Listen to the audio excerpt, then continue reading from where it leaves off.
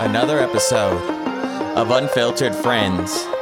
And let me tell you guys, this episode is absolutely life-changing. If you're a content creator, if you struggle with body image, if you struggle with mean comments from other people, very rarely am I speechless in the middle of an interview. She actually brought me to tears because she has such a wealth of knowledge and such a sense of self that anybody should aspire to have. So I'm very excited to share this with you. Make sure that you rate us on whatever podcast platform that you use. Subscribe, share with your friends. I'm reposting the people who tag me in the posts about the podcast. Ultimately, you are what helps make this podcast grow and be successful. And a special shout out to all the people on my Patreon who are getting to watch some of the behind the scenes process. So if you're interested in supporting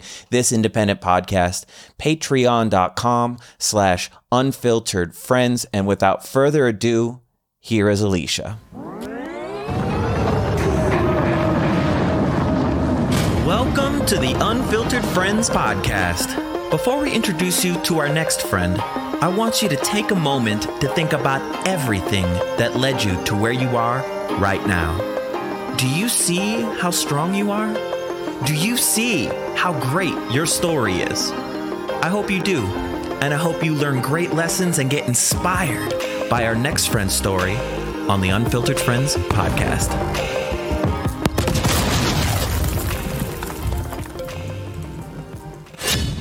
Hello, Unfiltered Friends, and welcome to our second episode of the relaunch of Unfiltered Friends. For those of you who are new to this podcast, welcome.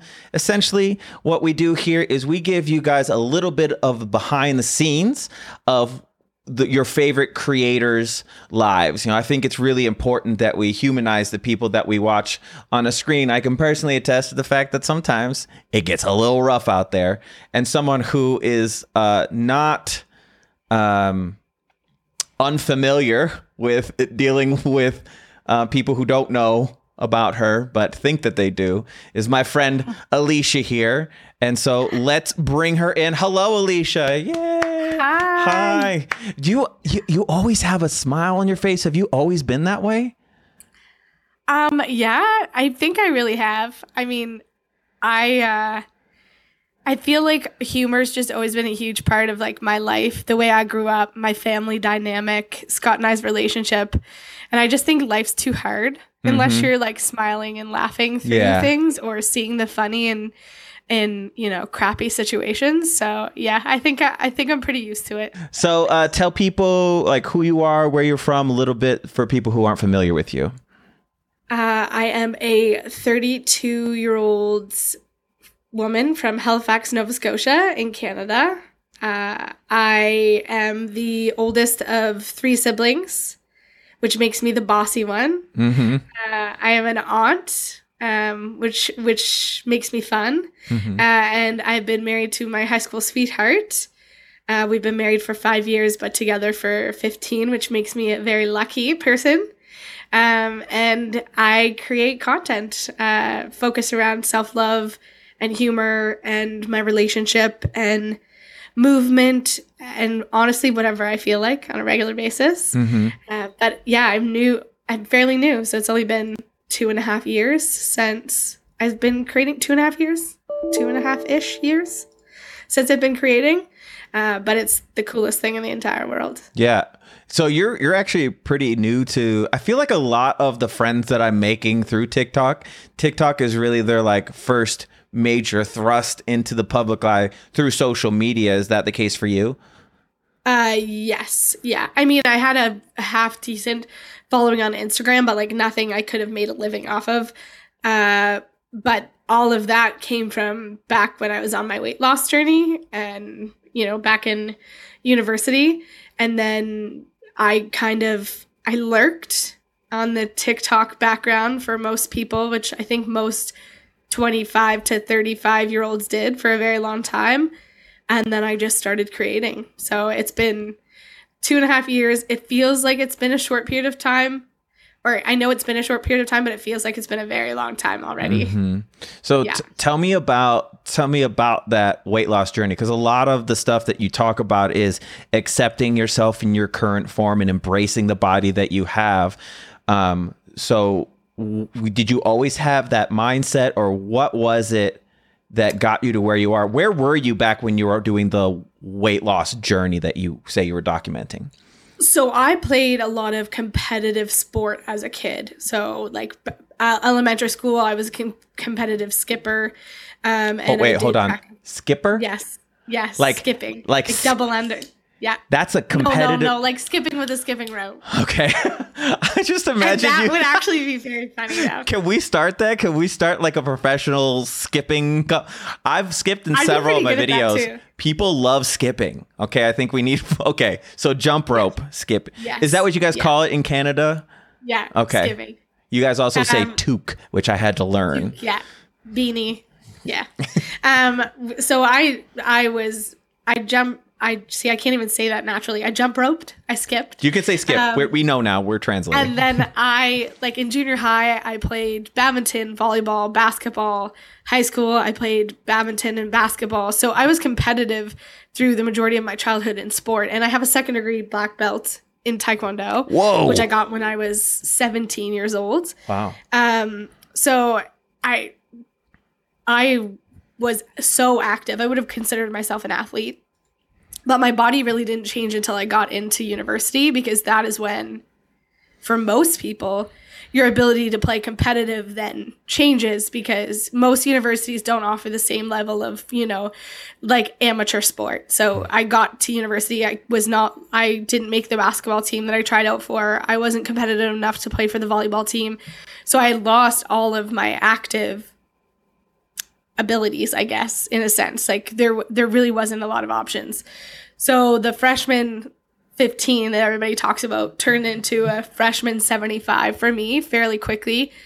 And that's when my relationship with my body changed. So up until that point, I really never thought about my body. It wasn't really something that I looked at. If I look back now at like high school photos, like I wasn't the thinnest person, but I also wasn't the biggest person. I never really thought about my body. It never really held me back. It wasn't really a part of my life.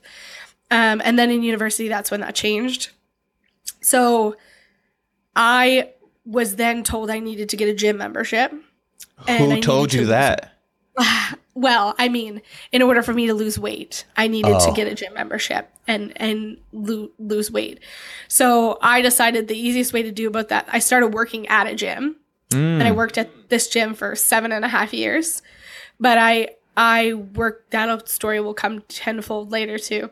I started working out at the gym, but because I was fat, the only thing I ever learned about in the gym, or the only thing that anybody ever thought to tell me about in a gym, was weight loss. So nobody told me that I could go and work on my strength. Nobody told me that I could just go take a Zumba class when I felt like it. Nobody told me that I was allowed in the weight room. Nobody told me about powerlifting. Nobody told me about any of the cool things that happen in a gym. Everybody only told me about walking on a treadmill on an incline for an hour. Anything that was weight loss specific is what I did when I was there, and it was awful. And for the next probably 5 years, I spent my time on and off within the gym, but I decided to do a bikini competition. Because I thought that was going to be the easiest and quickest way for me to like motivate myself to lose the weight. And it was, and it did. But it was extremely toxic. Mm-hmm. I was working out 7 days a week for anywhere from 2 to 4 hours a day. I ate the same thing every single day except for Saturdays. On Saturdays, that's trigger warning. But on Saturdays is when my coach taught me how to binge eat. Mm-hmm. So like a cheat day. Most amount of calories, and I got in it full entire day. And then I walked across the stage, and I walked across the stage at 127 pounds. And this tiny blue bikini, the smallest I will ever be in my life ever again. And I got across the stage, and I just still felt just as shitty as I did before I had lost all the weight. And the only thing that had really changed for me at that point was how other people treated me. And how did that shift with how people treated you? I mean, I was a fat girl going downtown at 19, 20, so I waited in every line that there was to wait in. I never got a drink purchased for me. Bouncers weren't letting me cut lines. But then here I was in this tiny little black dress post-show going to a bar where I was let in through the front and drinks were bought for me all of the time. Like, just how other people viewed me and saw me was completely different. But I was still the same person. And I still wasn't very happy. Like, it was a really big slap in the face for me. And then I placed dead last in the bikini competition, which I kind of anticipated because I wasn't a competitor. I was someone who had just lost weight.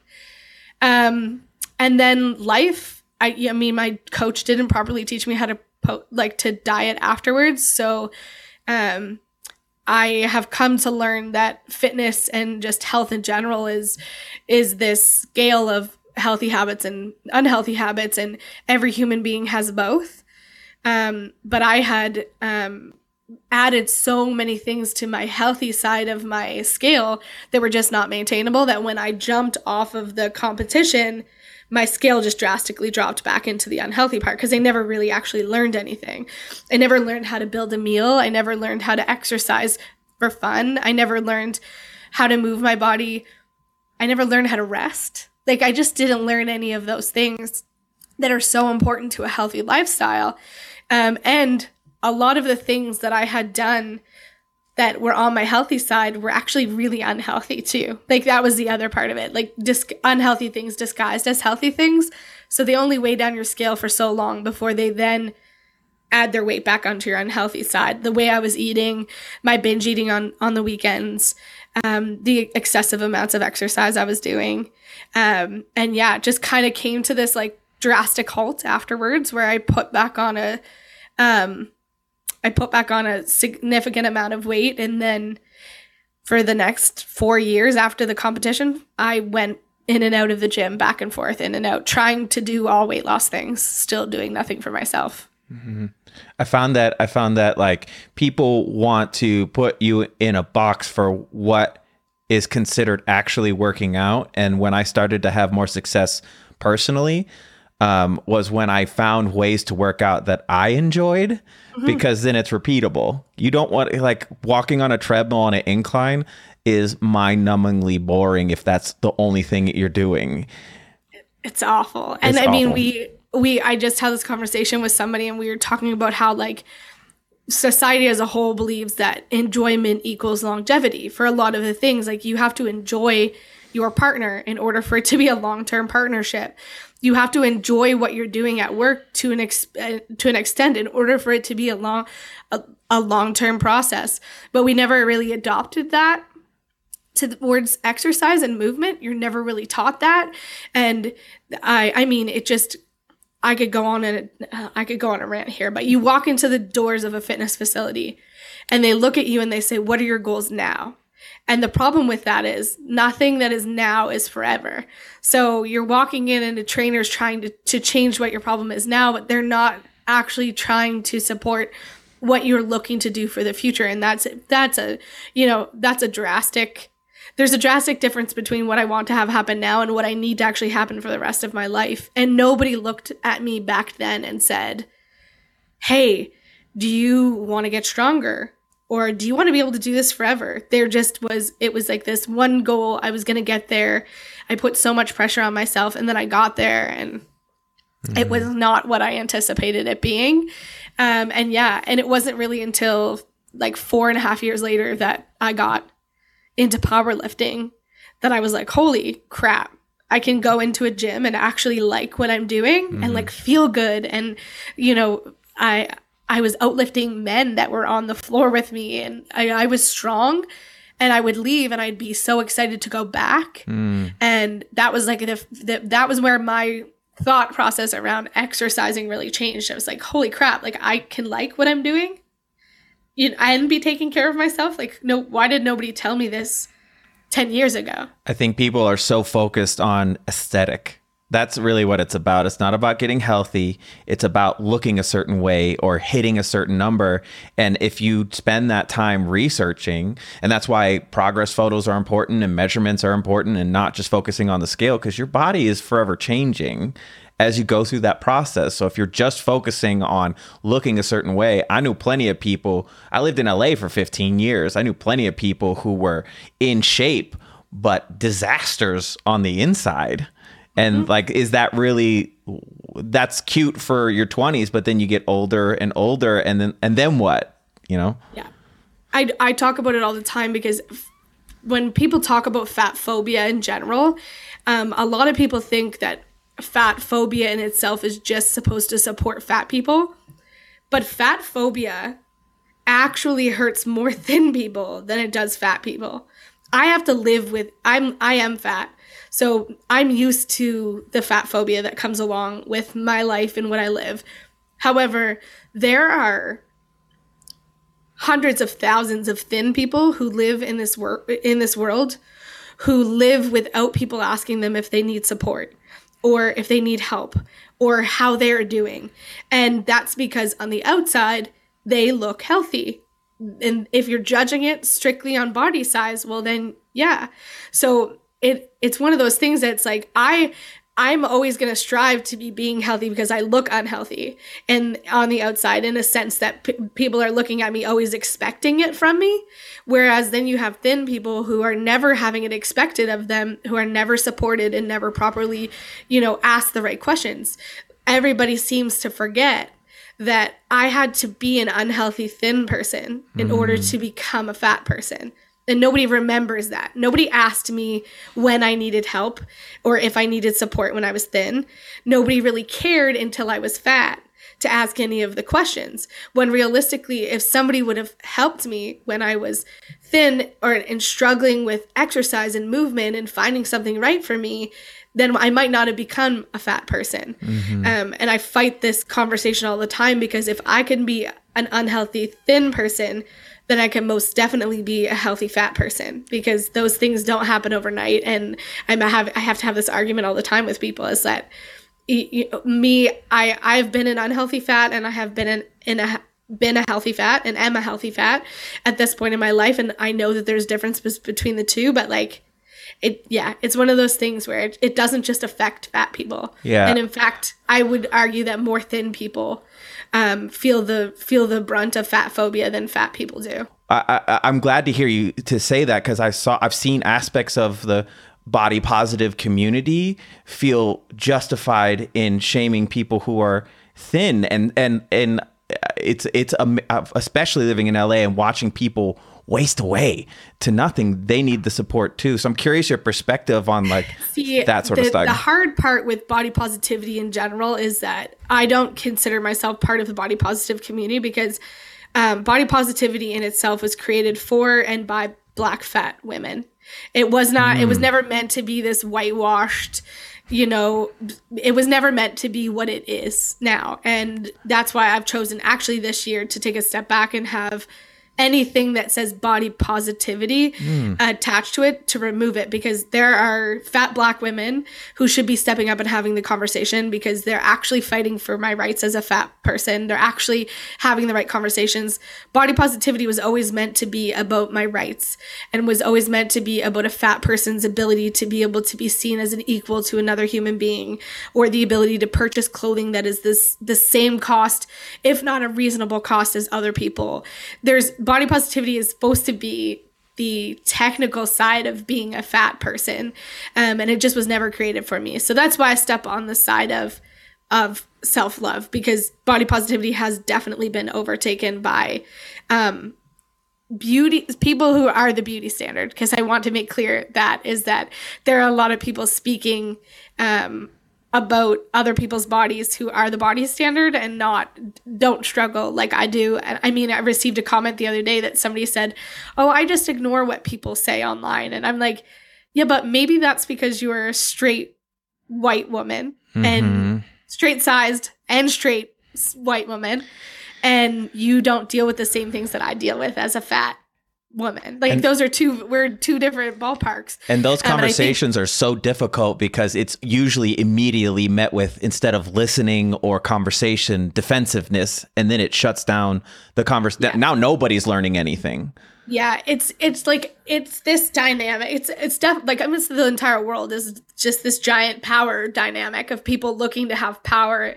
And when there's places like body positivity where there wasn't much talk about it for so long, a straight-sized white woman said, "Oh, well, there's a space where I can take over power," and it has led that space. Whereas, like, we talk about, and I've been learning online about, like, being an ally, is that we as human beings feel this need to speak for other people, whereas it's not about speaking for other people. It's about, you know, giving your platform and creating space and pushing their voices ahead. And I think body positivity, instead of actually finding the people at the root of it who should be the ones speaking, people were just then taking the place. And it's become a really frustrating thing for me because I have to watch what I say in certain areas, because it's like, I know what comes along with being a fat woman, but I also understand that I am a fat white woman in itself, which holds more privilege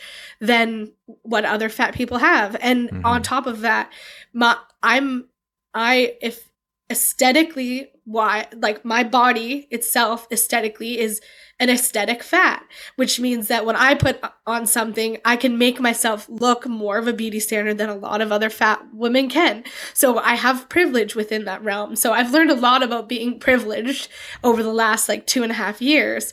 But yeah, it's one of those things where I don't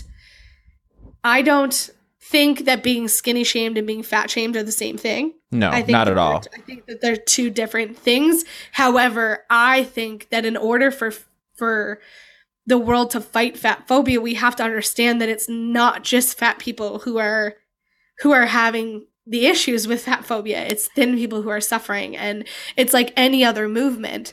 If we're talking about, not to compare the two because they're very different, but if you're talking about racism in general, we don't need, you know, the Black community to speak up. We need the white community to speak up, the ones who are living with the privilege. And same thing with fat phobia. Like, fat people are talking all of the time. We're asking for respect. Like, we need somebody else to come in and help push the message too and support it properly. But yeah, it's going to be a never-ending battle. But at least it's a battle at this point, because it wasn't for a very long time. Yeah. So before I was on TikTok, my presence was mostly on YouTube, and you've watched me do advocacy in, like, the feminist space and stuff like that. Back then I was mostly focused on LGBT, and yep. I understand what you mean, where, like, I had to be very careful with speaking about groups that I'm not a part of. And it really was about, instead of speaking for, it's about elevating those voices with the microphone that you have that has more reach because of your place in privilege. On the same token, I'm curious what you think about this. Like, when I would speak about LGBT issues, I'm trying to figure out how to connect this with what you were just saying. When I would speak about LGBT issues, I'm reaching an audience that would not listen to an LGBT person. So do you see a parallel in the way that you discuss things and the way that, like, I'm trying to reach those people who wouldn't normally listen because they can more identify with me, without, on top of that, also speaking over the people who are actually going through those things? Yeah, well, I mean, being an ally in general is tough, because you have to walk a thin line when it comes to that stuff. So yes, I do have to be careful. Like, obviously I deal with what fat people deal with, but I don't deal with it as the same extent as a lot of other people. So it's important that if I'm, last week I had to turn down an interview because they wanted somebody to talk about body positivity. And I'm like, well, I'm not your creator, because I'm I'm not a body positive creator. You're looking for your fat friend. You're looking for, there's so many creators out there that just talk about rights as a fat person. And like that's the person that you're looking for. And for for me, I also am lucky because I wanted self-love to be my platform, because I think it's also important that we talk about the fact that every human being on this planet suffers with body image issues. I believed for so long as a fat person that I was the only one who struggled in my body. And I would get so frustrated with my thin friends when they'd be like, oh, I'm so fat, or I'm struggling. But like, they're struggling too. They just don't know how to verbalize it properly. Like, those are, they still are going through similar things. So I think that once people, I guess my goal versus the body positive goal is, my goal is to help people understand that everyone is struggling, so that we can then have conversations around the fact that like what you're going through isn't necessarily worse or better than what I'm going through. We're all going through something. We just have to kind of take a step back and help each other communicate it properly so we can be better supportive of one another. Yeah, instead of gatekeeping the issue, yes. Invite other people in who could, like, that was actually one of the questions, because I was watching some of your content and you were talking about how many pool parties that you missed and how many things, and I still do that. Until maybe 5 years ago, I wouldn't show people the fact that I had body hair, because I hated the fact that I had body hair, or hated I love body hair. I just look, need to be clear. Body hair. Listen, I didn't know if I liked body hair for a very long time, but Scott has a full chest of body hair. Yeah, he does. It is like the sexiest thing in the entire world. Like, I think, I would watch, and I know that women go through this too. I would watch the men that women would freak out over. No hair, all abs, muscles everywhere, tan, thin. I am none of those things. And that has weighed on me my entire life. When I used to wear a V-neck shirt, I would shave in the V so nobody would see that I had body hair, because I hated my body, and I still struggle with that. And so my question for you is, you seem to have moved past that in a lot of ways and evolved beyond that. What was that moment? What did you say to yourself? Like, how can you help someone else get to that point with their own body as well? I mean, my video went viral on TikTok where I talked about the story about me and Scott on a beach in Florida. Mm-hmm. And that was my moment for sure. Just having this. Can you tell that story for people who didn't watch it? Yeah. So Scott and I decided that we were going to go away. I hadn't been on a beach in 12 years with anybody, let alone him. I decided that since we were going to be in Florida, nobody was going to know who I am, so it didn't matter if I was fat. And something about that made me feel better. So I went out and bought my first bathing suit that I had in, again, over 12 years. And on like our second day there, we went to the beach, and we spent probably 2.5, almost 3 hours just playing in the water. Like, and I mean playing in the water, like just riding the waves. I mean, it's crystal clear water in Florida. We had the best time. That, I mean, it is definitely a core memory. It'll be a core memory for the rest of my life. And nobody cared that I was fat, and nobody stared at me, and nobody was bothered that he was physically fit and I wasn't. And I got back to the hotel room, or well, not hotel, we were staying with friends. I got back to our friend's place, and I got in the shower and I bawled, and I was so angry at myself. I was disappointed and sad and angry. Angry is the easiest emotion to take over there. I was angry at myself, because this was the first moment where I had really realized that me holding myself back from things was actually affecting other people. And I don't think when we think about, choosing not to do things for ourselves, we don't typically think about the other people that are involved. We say we don't want to be in the photo, and it's a very selfish decision. And I wouldn't consider myself a selfish human being, but I had been selfish for so long. I had deprived him of that opportunity to be on a beach with me for 12 years. Like, what? 12 years I said no to going to a beach where we just had the most fun we could have been having forever. And I deprived him of that. And then I just got in this vicious circle of like thinking about how many times did I choose not to go downtown with my friends? And in my brain, I was going because I was insecure. But in my friends' brains, what were they thinking? That I just didn't want to be there? Which like hurts my heart, is that like how many things that I choose not to be a part of that people in my life thought I didn't want to be there for them, or I didn't, when realistically it had nothing to do with that and everything to do with me. How many photos did I not take? I have 3 years of my life where I have little to absolutely no photos of me or me and Scott or me and my siblings or me and my family. I can't get that back. Like I'll never be able to get that back. And then I just realized, like, for what? What was I like, for what? Yeah. If I was choosing not to do all of these things, what was it for?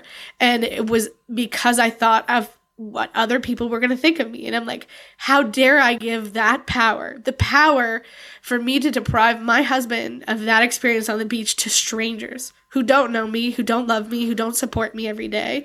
How dare I give that power to people I don't know? And then neglect the people who do love me. And yeah, and it is one of those things where it was this, when people talk about light bulb moments, it was my light bulb moment, because I was, like looking back on my life and I'm like, you didn't take that photo, you didn't do this, you didn't do that. I mean, I have missed out on applying for jobs. I have missed out on so many things because I didn't believe I could be a successful, happy, fat person. And that's talking from the fat side of things, but it's just like, those experiences I'll never have the chance to get back. And, it is selfish. It's selfish. It's us worrying about ourselves and then giving that power to complete strangers to make that decision of how we treat and what we do with our family members and the people we love. And it sucks. Like, it sucks so much. But ever since that day, I have literally not missed a single thing. And I mean, like, I've never said no to, I haven't said no to a photo since that day. I haven't said no to being a part of anything. And to switch it and to make it easier for other people to understand, and like to support y'all making that decision for yourself, is that nobody wants you around because of your body. Mm-hmm. And if they do want you around for your body, then they're the wrong person. And I think that's like obvious that I need to be that clear, is that if you're with a partner who only wants you around for your body, then that's not the right partner. If you're going out with friends and family members who want you there because of your body, one, that's weird, and two, not who you should be surrounding. But people don't want, like, my sister wanted me to go downtown with her because I'm a fucking good time. Like, I don't need to drink alcohol to have a good time. I like meeting new people. I love dancing. I add value to any scenario that I am put into. And it makes sense that people want that. And same thing with taking photos or, going to the beach. It just was one of those moments where it was like, I was depriving so many other people because of my body, and then giving this power to strangers on making decisions for me. And yeah, it's not worth it.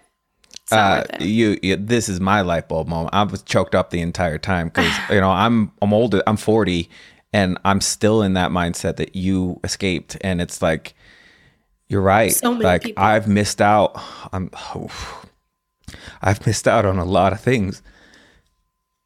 I'm just like taking chances, like normal. Like, this was literally me naked in the shower crying. Like, that was my light bulb moment. Like, going through all of these moments naked in the shower, absolutely bawling my eyes out. And I was mad and I was angry and I was like frustrated, and I just like, I couldn't place my finger on it. I'm like, how dare you? And then I was mad at myself. And I mean, I don't want anybody to be mad at themselves, but I do want you to realize that you can't just give power over your life to strangers. Like, you can't.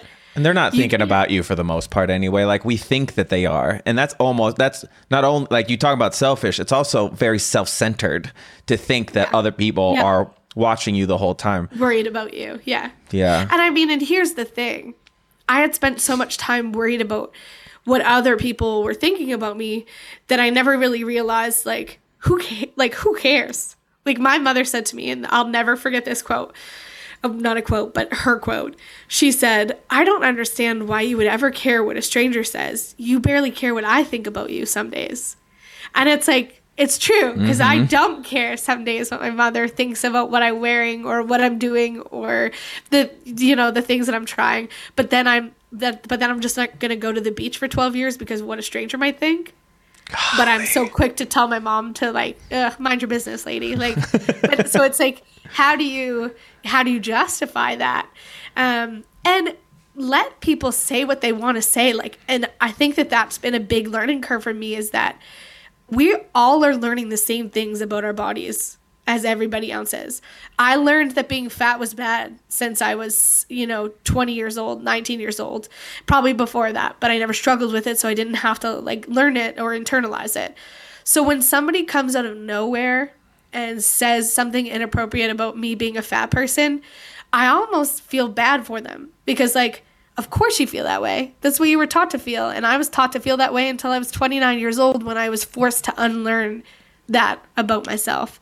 And like, I think we forget that. When people show their true colors, that's on them. I mean, at the end of the day, put this into perspective, and speaking specifically to the chest hair type of thing.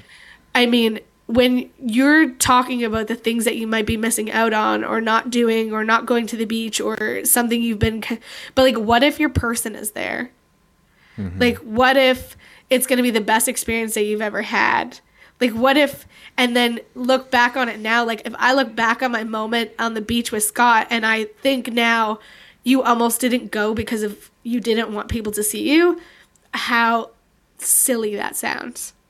Yeah. And it's like, but in the moment, we're so caught up with all of these things that we've internalized and all of these things we've been told that we can't see clearly in those moments to realize that it's not about us. It's about other people, and it's about the experience. And like, there's no amount of chest hair, there's no amount of fat, there's no amount of, cellulite or stretch marks that should be holding you back from putting on a bathing suit and going to the beach with your friends and family. My mom bought our first bathing suit this year, and I wholeheartedly am giving myself credit for that, because high five you.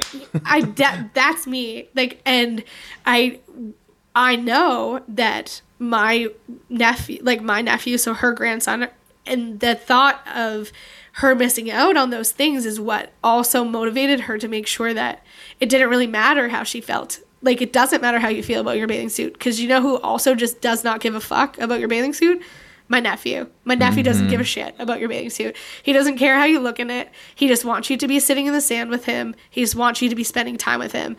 And like, who am I to deprive him of that because I feel uncomfortable? Like, that's not fair. And I am lucky enough to say that I'll never miss out on anything with him. Never, ever in my life. I'll take every photo. I will be on every beach. I dressed up as a fucking animal to show up to, or an elephant to show up to his birthday party this year, like sweaty and gross out. And in my brain, like, before, I might have been so self-conscious about this, but this time I didn't even think twice. I was like, give me your biggest costume. I'm putting it on and I'm going. And like, he'll have that memory now for the rest of his life, because I chose to do something that made me feel a little bit uncomfortable, but I did it. And now he's going to have that forever. And it's not about me. It's about him. So, I mean, my biggest piece of advice is stop thinking about yourselves and start thinking about the people that you love and you care about. And it makes it a lot easier to justify being a part of those things. Yeah, I'm definitely somebody who is 10 times more willing to go and do something for the sake of somebody else versus the sake of myself. So that's a life-changing perspective for sure. The more you do it, the more you'll realize how silly it is that you ever held yourself back from it, and the easier it'll be to do it for yourself. Yeah. It's one of those things you're going to get, like I said, I had built up in my mind what going to the beach was going to be like. And then I got there and it was nothing like that. And I actually enjoyed myself. And it's like, okay, well, this isn't just for my husband. This is also for me. Like, I enjoy this. I am having a good time. And yeah, if that's what needs to be the push for a lot of people, to start thinking about you know, think about your photo book. Are you going to be able to look at it 10 years from now and have photos of you in there, or are you not? And why? And is that fair? And I just, it seems like not a big deal in the moment until you literally have 3 years of your life that I can't look back on it and even see myself in photos. I can't even, now that I'm so proud of my story and so proud of my body, I can't even go back to those periods of my life and say, here, this is what I looked like, or this is, you know, I just don't have it. And I can't show people it because I just never took the photos and I never did the things. Yeah. You just changed a lot of people's lives in that moment. I was always impressed with you, but I'm very rarely speechless, and you made me cry on my own podcast. So good work. Okay. So let's shift a little bit. I want to talk about your relationship, because that seems to be a center point for a handful of your content. You guys have been together for how long? Or how long have you known each other? And then when did you get together? So we've known each other for 16 or 17 years. And then we met in grade 10 in high school. And to be honest, we were just talking about this the other day. We definitely met before that. We think we met in junior high, but like we were from separate junior highs, and we like met at a dance, but like didn't know each other. Anyways, and then we met in grade 10, and we talked on MSN every single day. For those who are old enough to remember MSN Messenger. Yeah. We never spoke in real life. We only spoke on MSN, which is hilarious. Why do you think that is? Just being teenagers, right? Like we would go to school, we would see each other in the hallway, we might say hi, but we just wouldn't have conversations with each other. And then we started hanging out, and honestly, Scott became like my best friend. Like if I got home from like a tough day at school, or he was like my go-to. It was strictly platonic. We played ping pong and darts, and like we were just good friends. And then we were in PAL class together. PAL class is like the high school's attempt to keep you active, physically active lifestyle. That's what it is here. Oh, yeah. And we were partners for, like, this was before we had started dating. We were partners in PAL class, like the only female-male partner, platonic partners in PAL. And then one night we were watching the Much Music Video Awards, and Rihanna was performing, and we were just hanging out, and we kissed. And then we awkwardly just did not talk to each other for... Like, you guys had no inclination of attraction before that moment. It just exploded into a kiss. But to an extent, but we never talked about it. But we had never like kissed or like held hands or like we had flirted. But we strictly just like. And now looking back at it, it was like the most natural way for a relationship to come up together. Like we were friends, we hung out all the time, we told each other everything. And then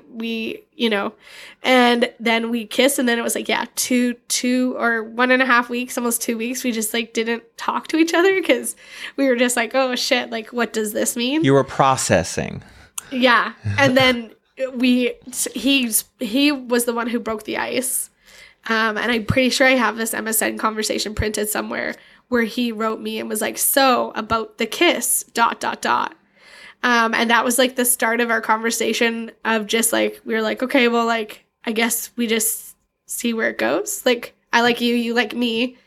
And then we just continued to like hang out, and here we are 17 years later. I know, that's crazy. Like that story doesn't happen anymore. So it's like pretty interesting to watch. It's so funny because we always joke about how gross we are, like grossly cute our story is. It's disgusting, yeah. Mm-hmm. But it is disgusting. But we're also part of the reason why I wanted to share our relationship online is like we got the chance to really do it the way that it should be done. We became friends. We found our common interests. We shared everything with each other. It was never about our bodies or about intimacy right away. It was about, we have the most solid friendship base that you'll ever, if I'm mad at him, it doesn't matter. He's still my friend. And like, I think that a lot of people forget that sometimes in relationships is that like, there's been times where we've been upset with each other in our relationship, but then had to come together because it's more than just that. Like, you know, we're best friends.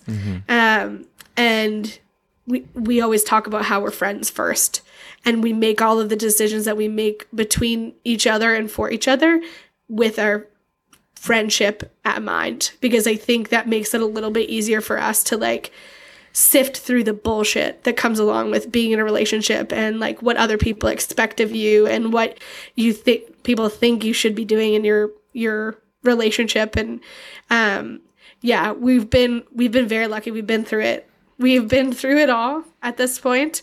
But yeah, I met him when he was a scrawny, acne-ridden hockey player with long hair. And we were talking about this when I was on live the other day. I was like, I don't think you all realize that, like, everybody always talks about, like, oh, well, you're a fat woman. Like, somebody said the other day, you're a fat woman, you should be looking within your league. Not like, what is this league thing too? Like, where? Yeah, what league? Scott, I was like, I fucking started this league. I don't think you understand that. Like, I created this league. Okay, we are our own league. Like, there's no league here. Like, I would love him no matter what he looked like. It literally did. He is the funniest person. He's so quiet, and I call him one-liner Len, because he just sits and absorbs what people say, and then out of nowhere will just say something and just like ruin an entire room, like wreck them. They'll just be like, don't even understand how he can get that far. So anyways, yeah, I wondered about that, because he is quiet in a lot of your content. Like, he doesn't say a whole lot, and so I was wondering, like, is he super comfortable on camera, and that's just who he is? So wait till we're filming YouTube now. So like start pushing YouTube, and people are going to start to get a much better sense of him, because it'll be more candid real life moments, which is, you know, with content, he knows the camera's on. With YouTube, it's just been kind of nice because we're just filming regular things. I can't get him to shut up. So it's one of the, I mean, he talks for me, and I keep him around because he's the funniest person ever. Like, he does anything and everything he possibly can to make me laugh on a regular basis. And it's like the coolest part of our relationship is just we spend too much time laughing on a daily basis. Talking about your relationship and what you share and what you don't, like, I've dated in the public eye, and it's a really complicated balance of like what you share and what you don't, and how much you invite people into your relationship. So with your relationship with him, what kind of discussions have you had about like what you're going to share, what you're not going to share? Like, are there things that you hold back on because it's just meant for you guys? Like, what aspects do you share, and what aspects do you just say for you guys? I'm an open book. So the boundaries typically come from him. And that's just me respecting what he's comfortable with people seeing. And I think it's also important. I'm not inviting anybody into my relationship. I'm inviting you to watch my relationship, but I'm not inviting you into my relationship. And like, I think like so quickly we'll be doing things and I'll post online and people will have their opinions, or they'll be like, oh, this shouldn't be shared online. And I'm like, yeah, but like, those are my boundaries, not your boundaries. You're getting confused here. Like, you need to understand that what my boundaries are not the same as your boundaries, and you don't get to place your boundaries on other people's relationships. Like, that's not how this works. So we're very quick to like make sure that, I mean, I set a lot of boundaries when it comes to my content and just like my platform. You don't get to come into my space and disrespect me just because I have a platform. You don't get to come into my relationship and disrespect my relationship just because I have a platform. You don't. You're not entitled to an opinion on my relationship when you don't know me just because I have a platform. And we're pretty good at like nipping that. I mean, he didn't have TikTok until literally a couple months ago, 4 months ago. And he's got one video, and it's that cute Valentine's Day video. I know, that he just posted. Yeah. He couldn't handle, like, that was a boundary of his. He physically, just like mentally could not handle the comments that were coming in. Like, he couldn't do it. Yes. And then we've talked about it, like, because I don't I'm at a point where I just don't care what other people think about me. Like, are you kidding me? Like, you literally are nobody. I'm never going to meet you. Why are you ever like thinking that your opinion is going to matter to me or my relationship? But you put us both together. And if you were to look at us, you would assume by beauty standards that he should be 10 times more confident than I am. And he's not. He's the complete opposite. I am tenfold more confident than he is. And that's something that a lot of people are surprised about. Like, Scott doesn't always realize that he is as handsome as he is. But first and foremost, Scott also doesn't realize like how incredible he is, like what a partner he is, the type of like hard worker he is. But I mean, it's taken me a long time to get there for myself. So it makes sense that he also doesn't understand it, but that's really a surprise for a lot of people because of just beauty standards wise. You would assume that he would be like so confident in himself, but he's not. And sometimes like I have to talk him up just as much as he has to talk me up some days. And like, again, that comes along with being in a partnership. Like, So hypothetically speaking, because I'm 100% not affected by my comment section. I'm so confident in myself all the time, and my feelings don't ever get hurt. But say that wasn't true. What advice did you give him that maybe hypothetically I could apply in my world? Like, how did you help him through that? Why are you giving strangers power? Oh, I don't know. I don't have an answer for that. Why are you giving strangers power? And like, I think that it's like, first of all, there's nothing that a stranger can say to me that I haven't already said to myself. Sorry. I've been meaner to me than any other human on this planet has ever been meaner to me or ever will be meaner to me. So like, why are you giving a stranger who literally knows nothing about you power to make you feel any type of way?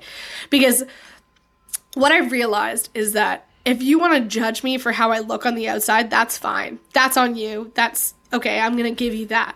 But if you're not even going to take the chance to get to know me or understand the value that I add into this world, well, now you just look stupid. Because like, I'm a good fucking person. I've worked very hard and I've put in a lot of effort into who I am.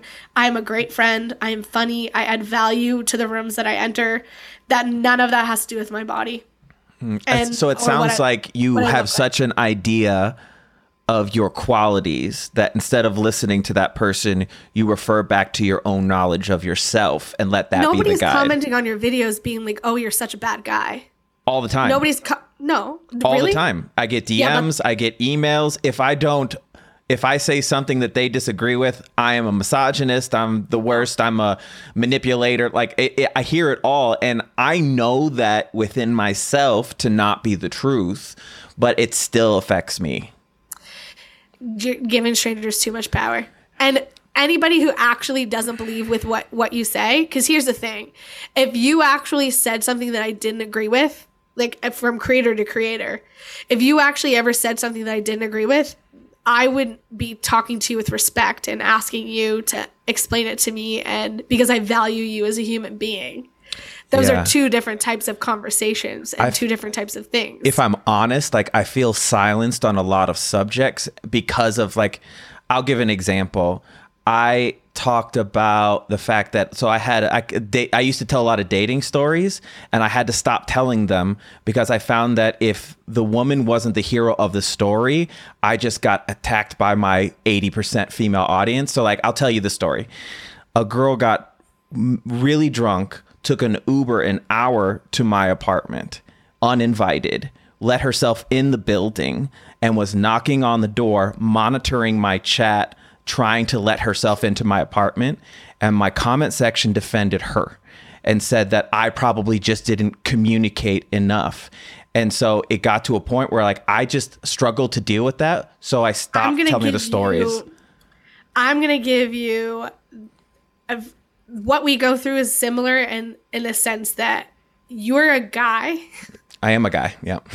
most guys don't have a great track record. I understand that. Yeah, for sure. A lot of women and a lot of people are just jaded by past experiences with shitty men. Yes. And it is hard to gain traction and to be considered a good person when the majority of men don't act. Or, I mean, Scott gets this all the time. People assume that he's with me for money. I saw the sugar mama comments, which is, I mean, it would just be like, God forbid he just love me and want to be with me. Yeah. Like, God forbid that would be happening. But because the world is so jaded by what men have done and typically are known for, and this is the truth, is that it's hard for men who are good to be just good, because you're always going to be second guessed on everything that you do. Same type of way when I talk about like working out, or if I ever say that I'm healthy, or like people are like, what, you're fat? And it's like, well, yeah, but like I still deserve respect and I'm still putting in effort. So like not all fat people are unhealthy. Like that's not how this works. So just like not all men are bad. So you're definitely going to face a lot of traction with that. But at the same time, if you become so confident in who you are, the words of others will have minimal to no effect on you. Yeah. And it's just, and their experience, you have to understand too, that when someone chooses to comment on anything that you do, they're being fueled by their motives, their experiences, and what they've gone through. So when somebody says a comment about how Scott's going to cheat on me and etc., I assume that they've had somebody cheat on them and they've gone through that experience, and this is their fucked up way of trying to help me not experience it. But like, that's not my experience. So like, just because you've gone through that, or I'm in your case, just because some men act that way doesn't mean that that's how you act, or doesn't mean that you didn't communicate, or doesn't mean that you didn't. But it's also, in my mind, really important that you share, because I get this all the time where people are like, there are no good men out there. And I'm like, well, you're just not trusting them. So like, you're not giving the good men a chance in the first place. And I feel like I'm not allowed to, like, this is how I feel, that I'm not allowed to say that, because then it's mansplaining, then it's manipulation, then it's just me not listening. But in reality, I just feel like they don't value me offering my perspective, because they only see me through the lens of their own experiences, and not me as another human being. On, like, when I talked about the fact in college that I was raped in college by a woman, I was drugged, and I was essentially told that I hadn't been raped enough for women to care. And so like, that is so massively like re-traumatizing that it's just like, of course I'm gonna be silent, because I don't want to have to go through that, through your trauma. Over and of course, and over again. You definitely have to protect yourself when it comes to those types of things, for sure. Yeah. Like especially when it's coming to with trauma, etc. But you're also not the only male that has been raped, and and you sharing your story is so valid, one, and important, two, because whether or not you believe it, I mean, you're only hearing from the people who are choosing to speak up. You're not hearing from the people who said, oh shit, maybe, I trust Chris. I trust what he shares on his platform. I didn't actually think that men could be raped or treated this way, but if he's sharing this, then, because a lot of people don't speak up. I mean, not a lot of people enter the chat and say, hey, guess what, Chris, I was wrong, or I felt this way about you, and now I understand, or I don't. So like, even if what you're sharing helps one person, and like, that's been what's helped me a lot of the times with sharing in the first place, is that even if me sharing helps one person, that one person is likely going to share, and then going to help another person, and then going to help another person. And it's shitty, because somebody has to take the trauma somewhere. Yeah. And it comes along with the territory, for sure, but you have to protect yourself 110%. But aside from like trauma, that's different. So I'm going to give you different advice there. You protect yourself at all costs. So if you need to be silent in order to protect your own mental health, then you do that. But when it comes to people like not agreeing with you on things, or I mean, trying to push that misogynistic nameplate onto you, well, you know who you are. You I'm know just what you not a share. misogynist. I know Right. that. I like. Right. So like if you're just not, and that's ridiculous for anybody to actually think that you are in the first place. And that reach has to be hurting a lot of people. Yeah. So, And you were talking about people not saying publicly, my DMs are full of men being like, thank you. And I hope that we can get to a point where like people are looked at as survivors of these experiences, regardless of what gender they are, so that we can all kind of like Yes. connect with each other. And I hope we get to a point where we understand that the problems that you see the gender war stuff go on TikTok a lot. The problems of men and the problems of women are intertwined, and we need to figure out a way to address both in order to help both. 100%. Yeah. 100%. And that's the thing too, when I talk like self-love and stuff. That's why I never want my platform to be anything other than that, because like you're welcome you're welcome no matter what you identify or who you identify as on my platform. It doesn't matter to me because everybody is struggling and going through it. And if we had more compassion for people in general, then people would have the ability to stand up for themselves and to demand respect and be, demand to be treated properly. And, it's one of those things that it's like everybody goes through their own types of trauma, which leads them down completely different paths. You've gone through your trauma and it has led you to a path where you have a platform and the ability to share. And there's just going to be so many people who are not ready to hear that this is even possible or that it is even possible. But the conversation's been started, and that's like better than it ever was, because I would have, if I'm being completely honest with you, when I was a kid, I would have if we're talking like junior high school, when I thought about the word rape, I only thought women. I've never thought men. And but now as an adult, with all of the experience that I have now with the people who I follow and the things that I've listened to, it's a completely different conversation. Now I just respect what people say. Because if you have the confidence, not even the confidence, if you have the bravery to be able to stand up and share your story, and I'm going to believe you. Yeah. I think that's so important.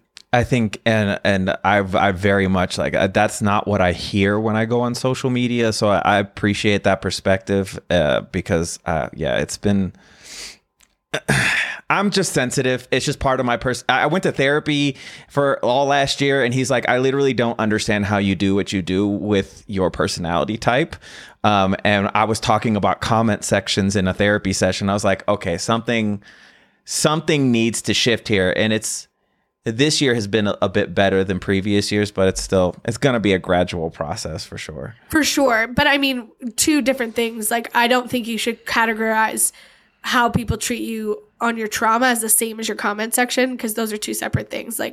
In the sense that you need to protect yourself when it comes to your trauma, for sure. But when people are coming for your character and who you are, if you find that solid base in understanding what it is that you add value into the world and who you are, and when people come at you waving those flags and those signs that say you're not that, you're going to be like, you're an idiot. It's right here. This is what I've been doing. Whereas when it comes to your trauma, when people come in and question you on that, you can react whichever way you feel you should react, because that's on. Yeah. So the mindset. So I watch you respond to people who are saying bad things to you in your comment section. And up until more recently on TikTok, the mindset was always just ignore, just rise above.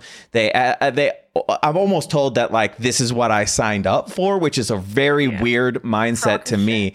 So I'm curious from your perspective, why do you respond to those comments? What's your purpose? My purpose is, one, I don't have to take shit from anybody. And I think people need to understand that. It doesn't matter what job you signed up for. We're trying to say that there's a job on this planet where we signed up to be harassed and belittled. Shut the fuck up. That's not a thing. You wouldn't accept it if I was the grocery store clerk. You wouldn't accept it if I was a teacher in front of a classroom. You shouldn't fucking accept it if I'm an online platform. Can I expect it? Sure. I can expect it.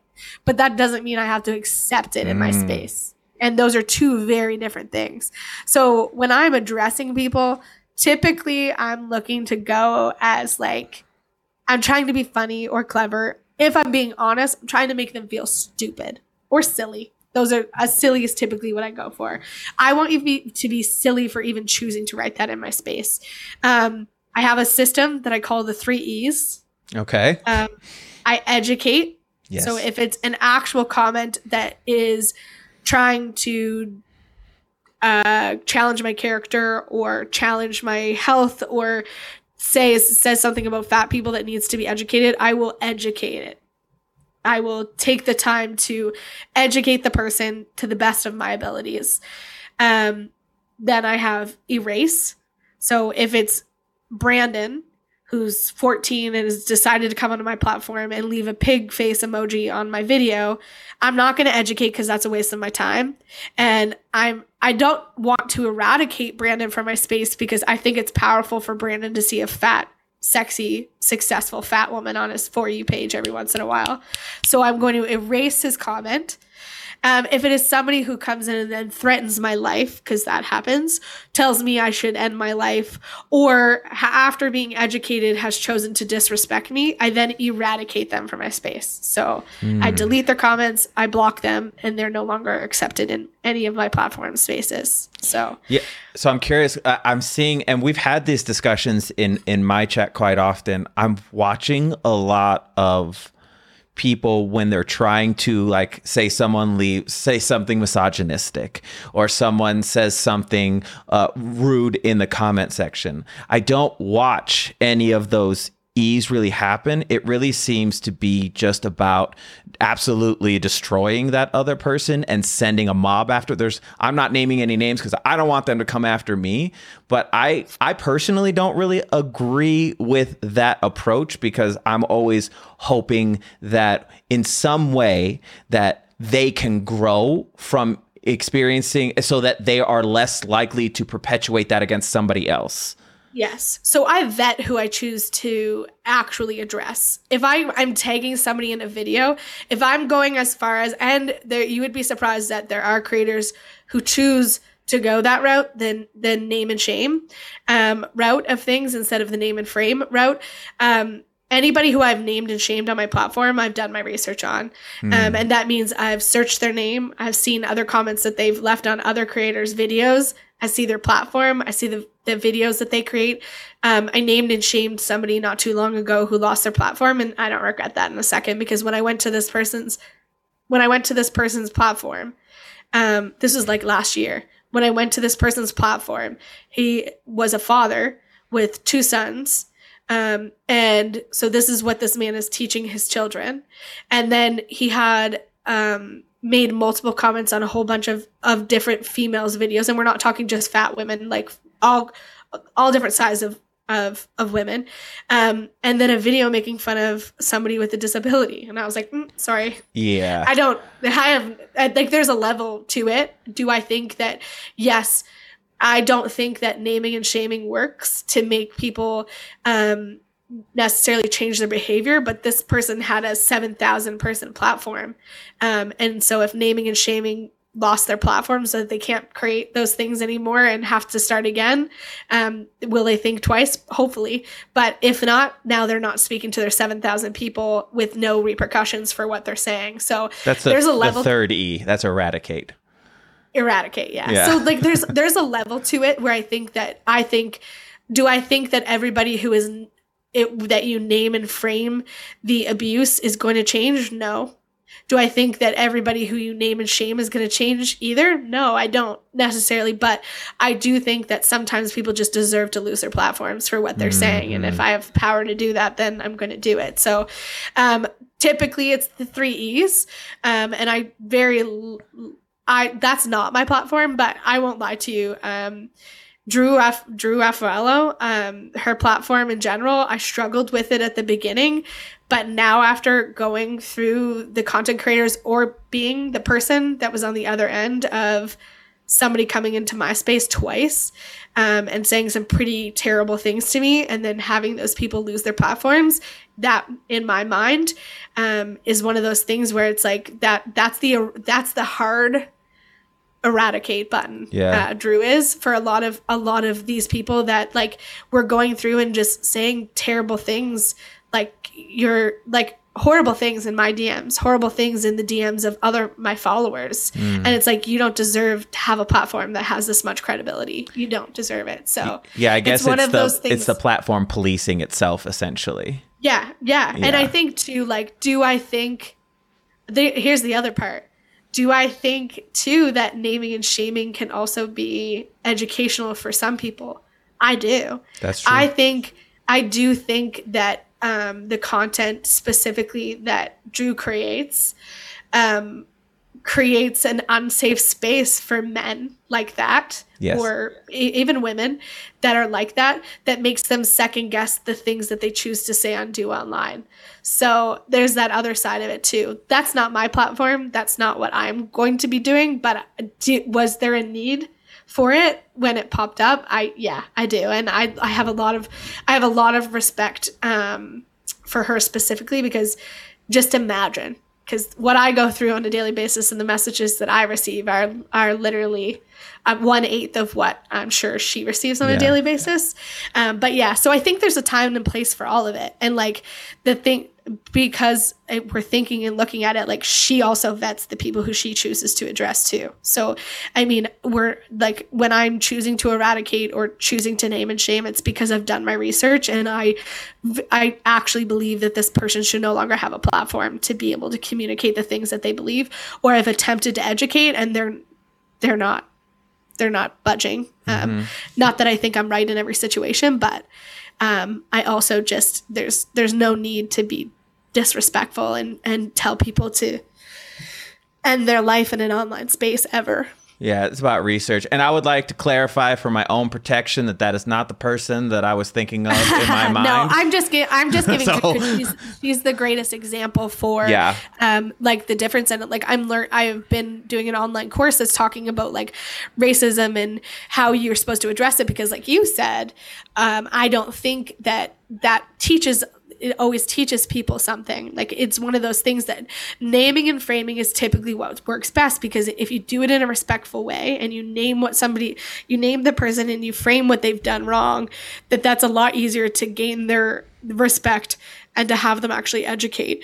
But naming and shaming, I do think that there is a time and a place for it. And she's just the greatest example for that, because she's somebody who also vets who she chooses to, who she chooses to, I guess, who she chooses to eradicate, in that sense. So yeah, she was just a great example of that actual naming and shaming type of education that can happen. Yes.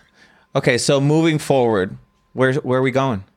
Like, what's the next step, or are you just kind of existing in this moment and winging it? I'm just existing in the moment and winging it for sure, because I don't know. It's been 2.5 years, and like I feel like my whole world really hasn't opened up yet. Figuratively, and like I haven't been able to travel. I haven't been able to like meet people. I have so many followers out there that I haven't been able to like hug, and just like there's just so many cool things that I haven't been able to do. That's the untraditional side of things. Scott and I just moved into a bigger space. Like we're renting the biggest space that we've ever been able to like afford for ourselves, which is so cool. But we want to travel and see as much of the world as possible and meet as many people as possible. Like there's so many cool friends that we've met over the last like 2.5 years that we just haven't been able to connect with. And I just think it's so important to get out there and thank a lot of the people that have just been so supportive on this journey. I want to write a book, but that's going to take a little while.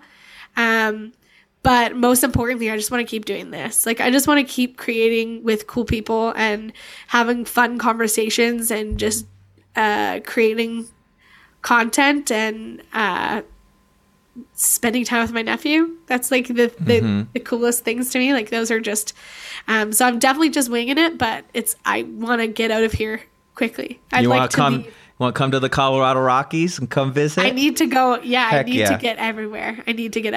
So I have a Canadian tree tattooed on my arm. So I'll check you out. It's in Alberta. I went and visited it in November, and I'm like sitting next to this tree that's been dead for a long time and crying. And they're like, "What's going on?" I was like, "Don't worry about it. Don't worry about it. It's fine." Thank you. It's crazy because today is actually my 12-year anniversary of doing this full time. I've been a full-time content creator for 12 years, and you have taught me. My sister-in-law is obsessed with you. So. Oh, really? Yeah. Yeah. Okay. Well, I approve of her then because that's a good choice. But you have massively, not only on a professional level, but on just a personal level, given me perspective that no one's been able to quite articulate in a way that I could receive, in the way that you just punched me in the face with it. And don't apologize. I realize that's just in your nature to apologize because you're Canadian, but like I needed this. A lot of people in this stream, I've been watching their comments. They needed this. So I just want to say you've actually changed my life in this conversation. And I'm so appreciative of that. This is the coolest part about it is like, there's not enough time to be fucking around. And like, when people ask me like why I choose to be authentic on my platform or why I choose to be in this space, it's like, I'm too old to be anybody else. And I know how good life can be. So why would I fucking beat around the bush with telling you how it is? If you're making decisions if you're giving strangers power over your life and you're making decisions based on what other people think, you're being selfish, you're missing out on opportunities, you're holding yourself back from truly being who you are and enjoying things in your life. And that's the truth. And I did it for a long time. And does it suck? Yeah. But I'd rather punch you in the face with it now so that you're not, tiptoeing around it for another 5 years before you actually realize it and get to the same place that I'm at. Like it's the life that I have now is 1,000 times better than I ever could have imagined my life being. And it's simply because I just stopped allowing strangers to have power over what I do. I stopped allowing people to have power. I stopped allowing my body to have power. And I just started living my life with the coolest things about me at the front. And it's obviously life-changing. I wouldn't have this platform and I wouldn't be here talking to you if it weren't for the fact that I started to change my relationship with my body. It wouldn't have happened had I not have that moment on the beach. Because up until that moment, I didn't think I deserved happiness. And life's too short. It's far too fragile. And it's like, if I got to punch you in the face for you to get it, then I'm cool to be. I give that same type of advice. I give that advice where you're like, it stings and you might actually get upset with me. And then you come back maybe weeks or months later and be like, thank you. But you have to have the confidence in the message that you are delivering to know that what you're doing and your intention behind delivering the message in that fashion is ultimately for the betterment of the person you're talking to. Yeah. Yeah. So if people are wanting to, I know people are going to want to reach out to you after this. So if people want to reach out to you, where's the best place for them to contact you? Easiest place to contact me is Instagram. Those DMs are probably the easiest right now. Which is just your name, Alicia. Yeah, is it McCarville? Yeah, is that how you say it? McCarville, yeah. McCarville. Okay. Yeah. Well, thank you so much for your time. We're actually going to do we're going to take a few questions. If you guys ever want to let's do it. Ask questions to the guests that I have, you got to tune in live on Twitch, twitch.tv/supdaily. Make sure you reach out to Alicia on her Instagram. She's obviously a fantastic person. And thank you for being on Unfiltered Friends. Thank you for having me. I'm pumped for questions. Yeah. Big shout out to Alicia for being on the podcast. Make sure you give her some love. Make sure you give us a follow and a rating on whatever podcast platform. And also suggest someone else you'd like to see on Unfiltered Friends.